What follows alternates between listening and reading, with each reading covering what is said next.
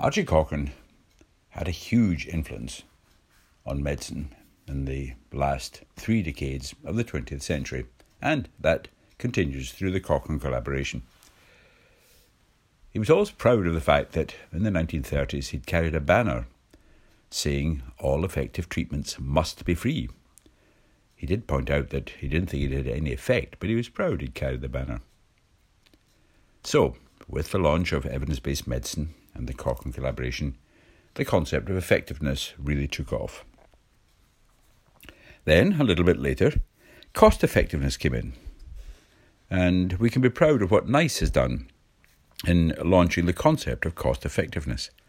So Archie Cochrane's banner probably would have read in the 1990s, all cost-effective treatments must be free. But cost effectiveness is necessary but not sufficient. In a world in which need and demand is greater than and is growing faster than the resources available, we need to think of an additional criterion, and that is of value. So Archie could have carried a banner, all treatments of high value must be free. But even high value has needed definition, because value is subjective. And the new debate is about affordability. Something may be of high value when a health economist has carried out an analysis, but is it affordable taking into account all the other pressures on a health service budget? So affordability is now becoming an issue, as well as cost effectiveness and high value. And in this paper, the team from the Office of Health Economics in London have sought a solution to the affordability issue. And affordability issue is in inverted commas.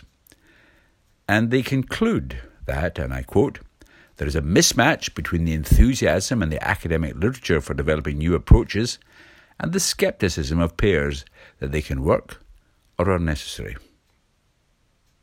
So that's the bottom line from the paper. And of course, it really comes as no surprise because, as we've said before, there is something called the impossibility theorem, for which Ken Arrow, the late, great Ken Arrow, got the Nobel Prize. And the impossibility theorem states that it is impossible to allocate resources using a single formula. What then are we to do? Is there a single ethical principle, like utilitarianism? The answer, no. So what are we to do? And probably the single best description of how we proceed when we've no formula that can solve the problem of is something affordable, or should we shift resources from respiratory disease to musculoskeletal, or vice versa, is what Norman Daniels and Sabin call to be reasonable and fair, and they emphasise the need for accountability for reasonableness. And that is that we've taken into account all the possible options for the use of the money. We've used the same standard of evidence for all the options that face us.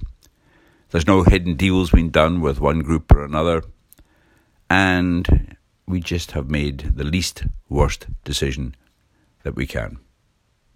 So very useful paper this, not only in its technical content, but also illustrating yet again this difference of opinion between academic health economists and people who have to make decisions where the economists, some of them anyway, feel there is a solution, and the payers know in their bones they just have to be reasonable and fair. And unfortunately, there is no simple, single solution.